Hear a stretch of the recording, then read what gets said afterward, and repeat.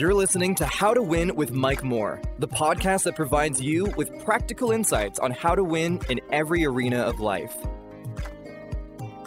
Hello, I'm Mike Moore, and welcome to this Thursday edition of the How to Win podcast.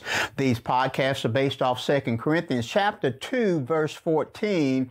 It says, "Now thanks be unto God who always causes us to triumph in Christ Jesus." It is Thursday. I'm so glad to have you with us. Tag a friend, let them know that we're live. Listen, you need to get this lesson. We're going to have a great time in the Word this Thursday.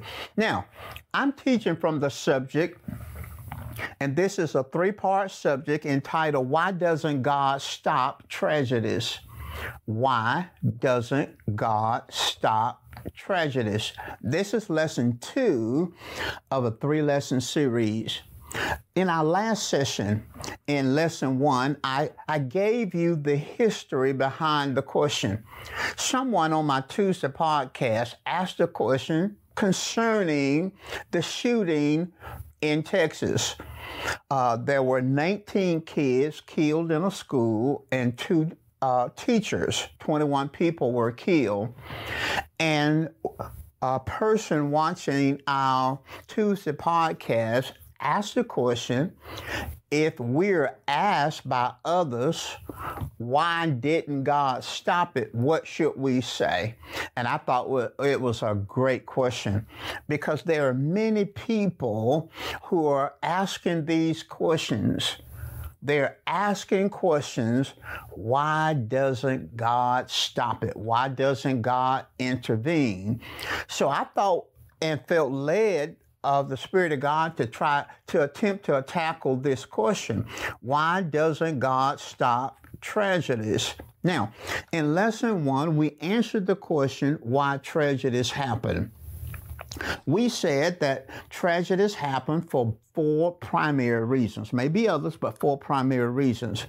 Tragedies happen because of human sin, human error, direct satanic involvement, and the curse that came on the earth through Adam's fall. Now, in this lesson, we're going to ask and answer a question.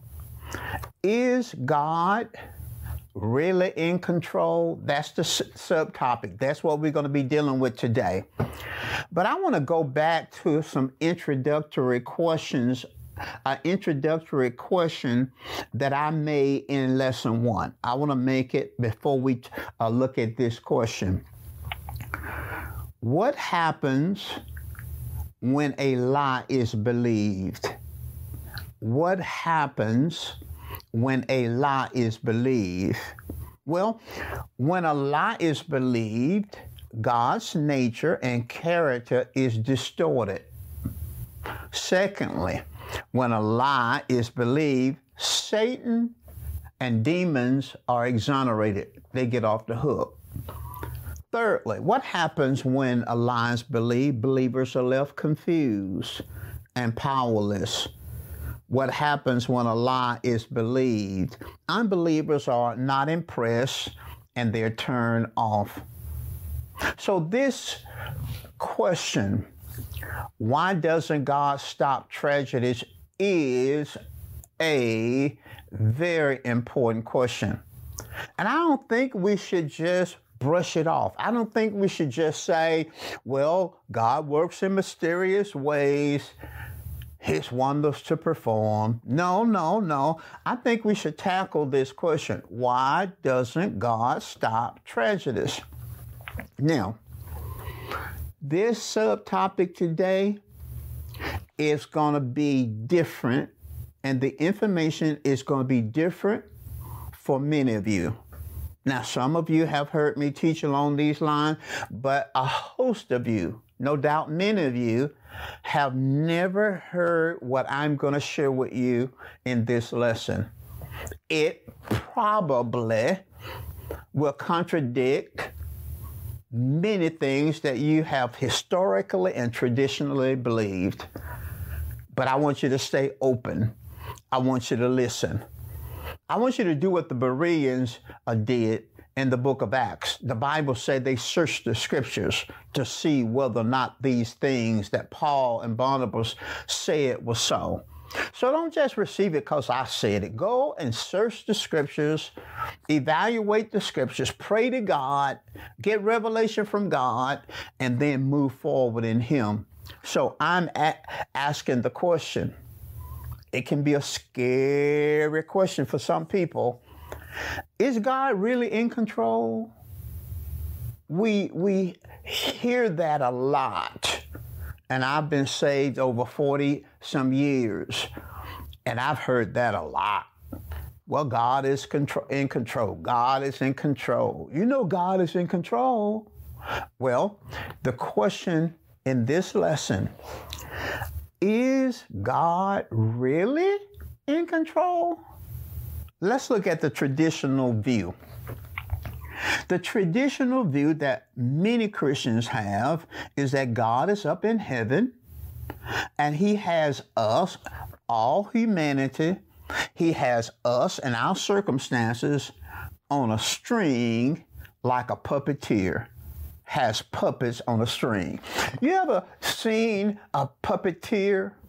Maybe on television or maybe at some kind of gathering, and the puppeteer was manipulating a puppet with a string.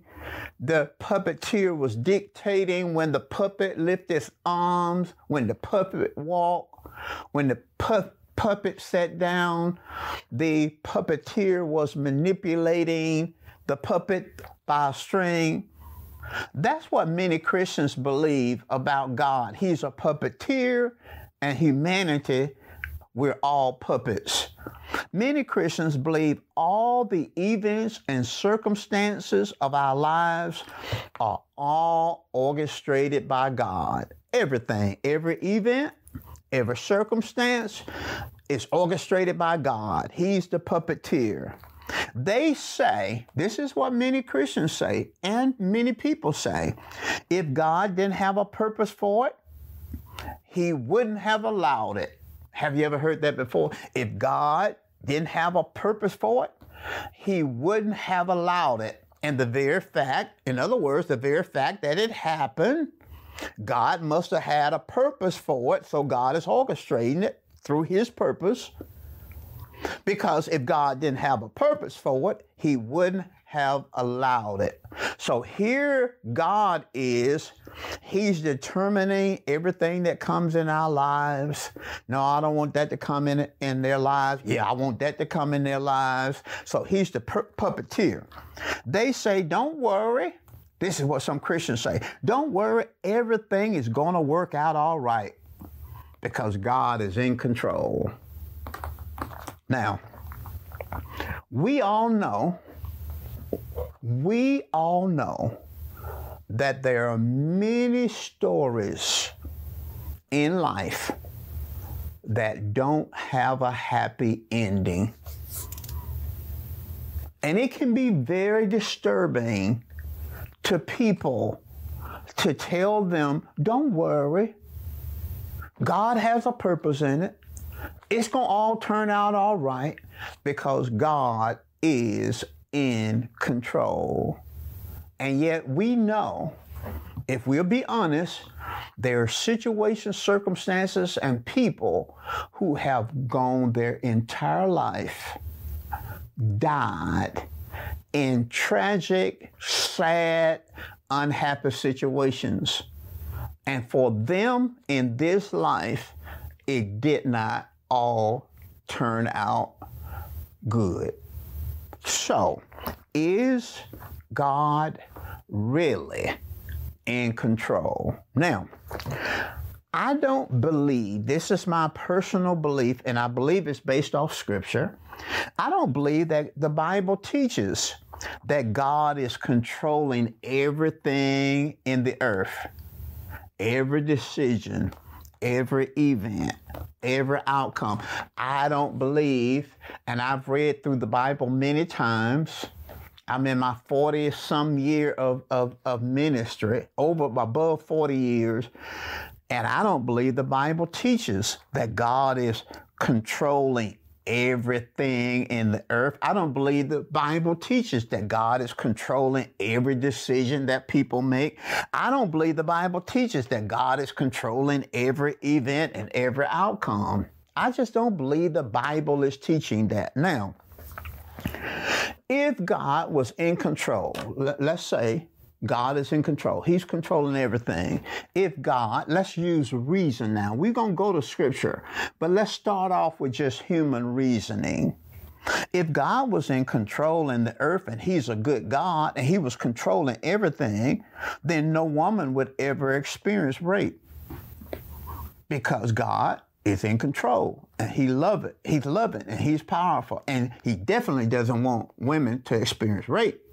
So if God was really in control, no woman would ever experience rape. No children would be molested. If God was really in control, manipulating everything, no person would ever be homeless. If God really was in control, there would be no storm, no adverse weather comes in and destroy life and property. Come on, let's think logically, and then we're going to go to the Scripture. It is obvious that if God is in control, He's a good God, He's all powerful, He can do anything He want to do. It's obvious that if He's love, He would not go for all this stuff that's happening in the earth. Okay, now, God is not controlling everything in the earth. However, God is in control of heaven. Now watch this. God is in control of heaven. Now listen at this. Revelations 21:4 says, and God will wipe away every tear from their eyes. There shall be no more death, nor sorrow, nor crying. There shall be no more pain, for the former things have passed away. Now listen, when God is in control, so God is in control of heaven. And watch this, no one is crying in heaven. There's no death in heaven. There's no sorrow in heaven. There's no crying in heaven. There's no pain in heaven. Why? Because God is in control of everything that's going on in heaven. Now, God is, and here's where balance should come in, God is in control of the ultimate destiny of Israel. Now, he's not controlling every decision that people in Israel are making, the government is making. He's not controlling everything like that. But He is in control of the ultimate destiny of Israel. God is in control of the ultimate destiny of the church. God is in control of the ultimate removal and destruction of Satan, demons, and evil. God is in control of the ultimate establishment of the new heaven and the new earth. Now, why is it that we just think and we propagate and communicate this doctrine that God is controlling everything? I think the problem is what I'm calling an imbalanced understanding of the sovereignty of God. An imbalanced understanding of the sovereignty of God. Now, control and sovereignty are not the same thing. Now, I want you to follow me. Now, I know it's going to be a little different, but it's Bible now. I'm going to give you scripture and verse in scripture. I'm going to give you text, okay? Control and sovereignty are not the same thing. And that's where we're getting confused. Now, listen at this. Control. Let's talk about control. Control means to manage. Control means to run things. When you're in control, you're running things. Control means I direct behavior. I direct people's behavior. I determine the outcome of events. When I'm in control, I am directing people's behavior. I'm determining the outcome of events. Okay. Let's say a person is driving an automobile. We're talking about control. Question: who has the steering wheel? The person driving the automobile. Okay, question. Who is determining the direction that the car is going in? The person who has the steering wheel, the driver. Question. Who is determining the speed of the car? Again, the person driving the automobile. So we could say that the person driving the automobile is in control. Now, God is sovereign. God is sovereign. And God may have blessed you with the car, may have have paid for the car for the driver, gave the driver the money. So God is sovereign. But God is not driving that car. God is not in control of that car. And if you don't believe it, if you speed and get caught speeding by a state trooper, they pull you over and they say, you're doing 90 miles in a 70 miles zone or speed zone. What are you going to say? Well, you know, God is in control. Tell the state trooper God is in control. He's in the control of my life. Yeah, God is controlling my life. That state trooper probably going to give you a double ticket because you're acting stupid now. No, you're in control. You're in control. You're controlling the car. Now, let's talk sovereignty. Let's talk sovereignty. The word sovereign, and God is sovereign. The word sovereign means self-existent. It means self-directing. It means self-governing. It means supreme in rank, authority, and power. Sovereignty means supreme in rank, authority, and power. In other words, we could say like the old people used to say, God is God all by himself. God is God. He's sovereign. He's God all by himself. He doesn't need anyone outside of himself to exist. God is sovereign. He doesn't need anyone outside of himself to be fulfilled. God is elevated above everyone, everything. He's under no authority. He's under no rule, and he doesn't have to ask anyone's permission to do anything he wants to do. He's sovereign. Got it? Now listen at this. God is sovereign, but he's not in control. God said that. God is sovereign, but he's not in control. The two are not the same thing. For example, if my son or my daughter, either one of them, let's say they want to come by my house, my wife and my house, and I give either one of them, they have the code, they have a key to the house. And we're not going to be home. My wife and I are going out of town, and they have the code, they have the key, they can come in the house. And I tell them, I said, now listen, there's food in the refrigerator. They want to come by and watch the playoffs. They want to watch the playoffs. This big television, this theater, they want to watch the television. They want to watch the playoff. I said, well, there's food in the refrigerator. There's food in the pantry, snacks in the pantry. Enjoy yourself. When they come over to our house, the house belongs to us. We're sovereign. It belongs to us. Everything in the house belongs to us. But we have given them the authority to use it. And we expect them to respect our values, but they have access to everything in the house. My wife and I are not controlling the house. We're not controlling that situation. They are controlling it. My children are controlling it. We're not going in the pantry getting snacks. They are. We're not going in the refrigerator getting food. They are. They have the remote. They're turning on the television, and we expect them to protect our home while we're not there and to honor it the way we would and to represent us while they're there. They're in control. We're sovereign, but they are in control. The two are different. Now, listen at this. This is going to be very powerful, and then I'll build on it next in our next lesson, but it's very powerful. God utilized his sovereignty and restricted himself. Now, that is something I want you to write that down. Make a mental note of it. Put it in your cell phone. Save it. Laminate it on paper, whatever you want to do, but you need to keep this. You need to understand this is going to help you to understand why God doesn't just stop everything going on.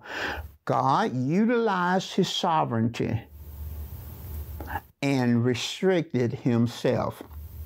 Let me say this a different way. I'll say it a different way. This is going to keep you from being angry with God. It's going to keep you from getting frustrated. Now watch this. In God's sovereignty, God made 3 purposeful decisions that ultimately restricted himself. Now I'll say that again. In his sovereignty, all by himself, nobody made him do this. Nobody could force him to do this. Nobody told him to do this. He decided in his sovereignty, God, who controls everything, owns everything, above everybody, in his sovereignty, he made 3 purposeful decisions that ultimately restricted himself. In other words, when he, in his sovereignty, made the decision, he couldn't go against the decisions he made.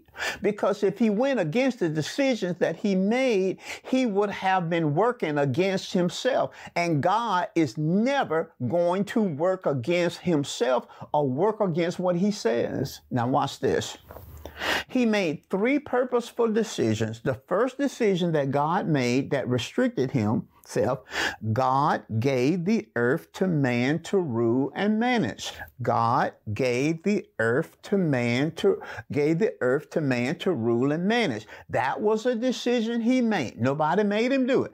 He gave the earth to man. These 3 decisions had to do with rulership, partnership, and choice. Rulership, partnership, and choice. So the first decision that he made had to do with rulership. He decided to give the earth to man to rule and manage. Genesis 1:26 says, then God said, let us make man in our image according to our likeness. Now watch this. Let them, man, male, female, let them have dominion. Let them. Now this is God speaking this. This is God making a decision. He said, let them have dominion. The word dominion means to rule. It means to exercise authority. It means to subjugate. To subjugate. Now watch this. The word subjugate means to bring under control. Anything that's out of alignment to the values of heaven, the will of God, anything that's not operate, he said, subjugate it. Bring it out of an authority. So here we see that God is not in control.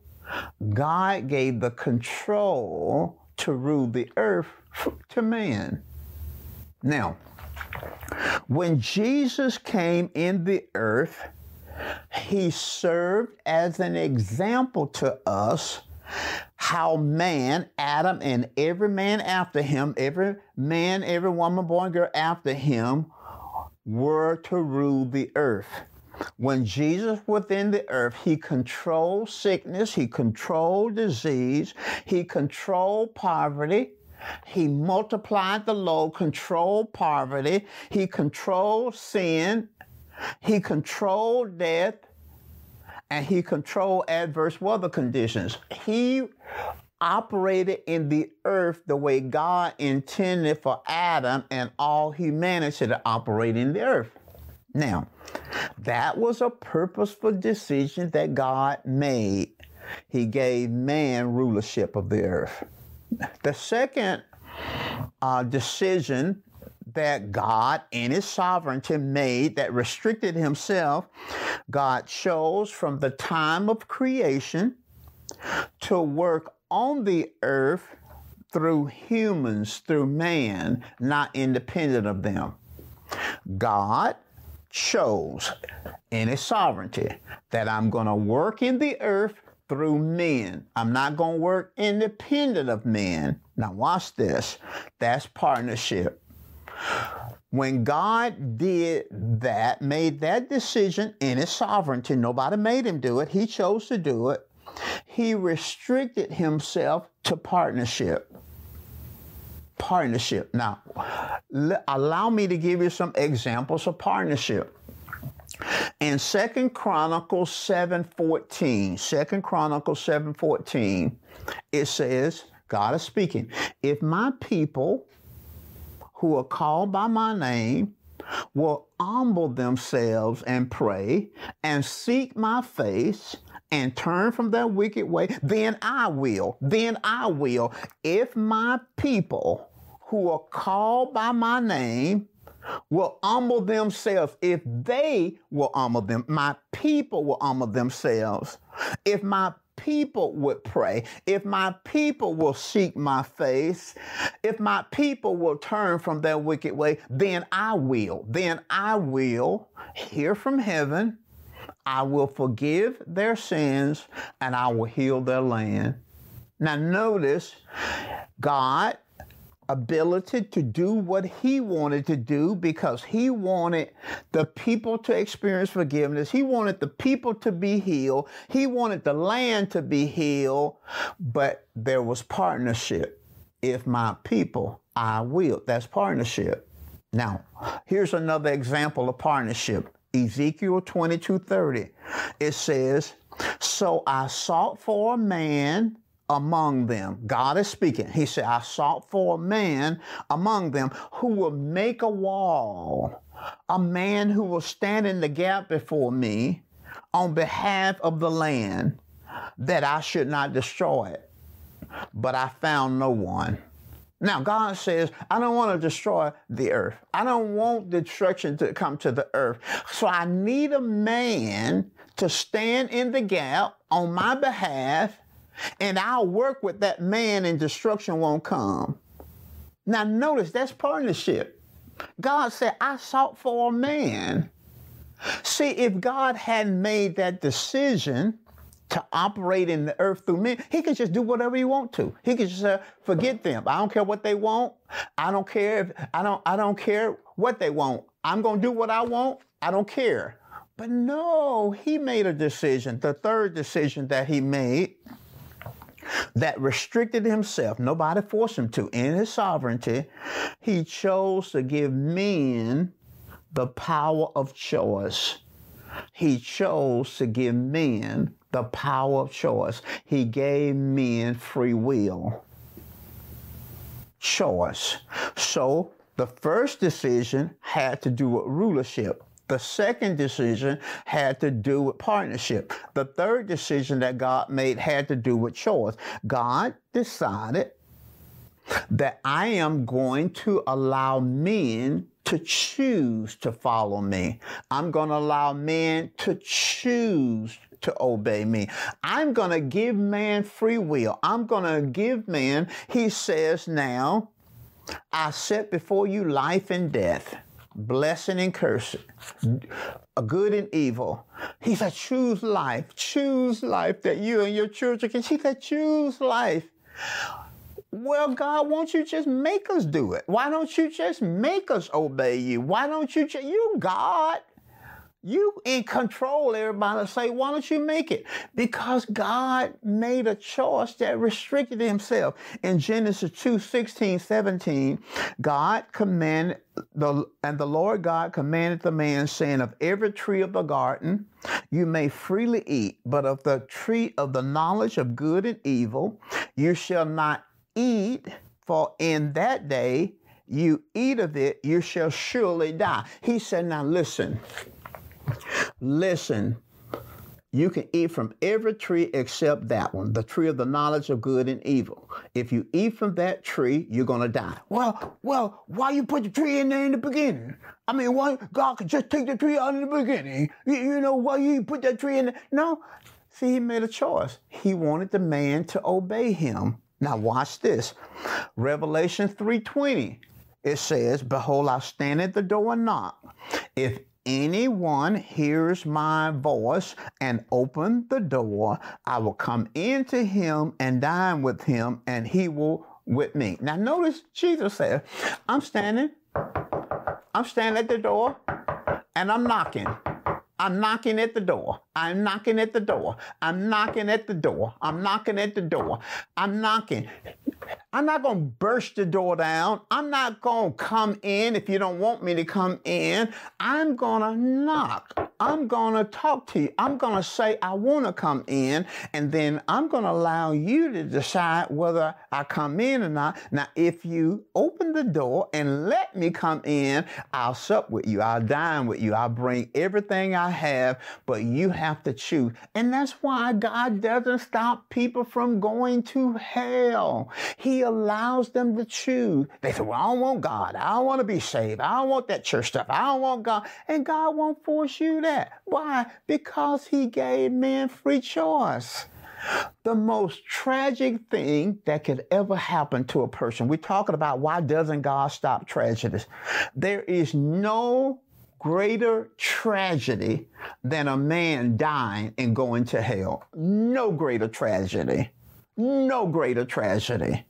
Why? Because it's eternal. There's no second chance. There's no let's start over. There's no I give up. Now let me up. You know, when we were wrestling as kids, you know, if a friend got you down, you said, well, I give. And they'll get off you, and then we start back wrestling again. Well, when people die and go to hell, there's no more choice. There's no more, it's eternal. That's the most tragic thing. Now, people can experience, a Christian can experience tragedy in this life, die and go straight to heaven.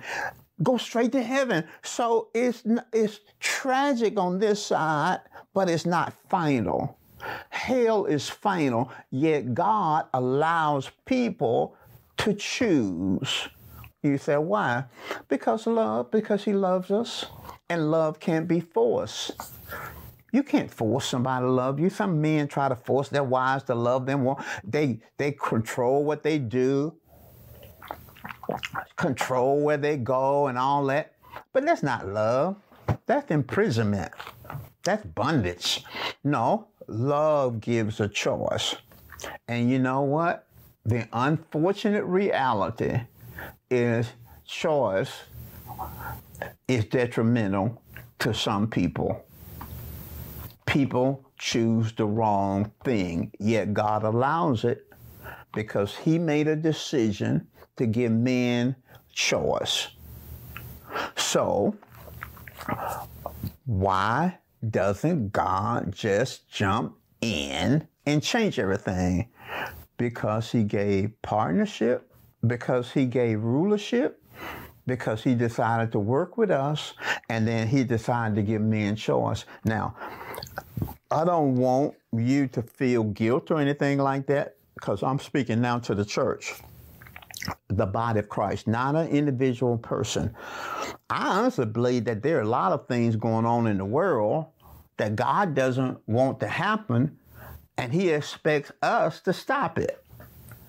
But we don't understand our role, and we could exert more authority than we have, but we don't know we have the authority. And I'm going to talk about that. I'm going to talk about some of that in our next lesson. Listen, you got to meditate on this. You got to meditate on this. In our final lesson, I'm going to talk about how God operates in the earth. How does he operate in the earth? How does he? We know he's not just coming in and out whenever he wants to because of what we taught you today. So how does he operate in the earth? And there are three primary avenues that he operates in, and I'm going to talk about that in our next lesson. Listen, I pray that you go back and listen to this lesson. You can go to Mike Moore Ministries and on YouTube and pull up all these lessons. It'll be a blessing to you.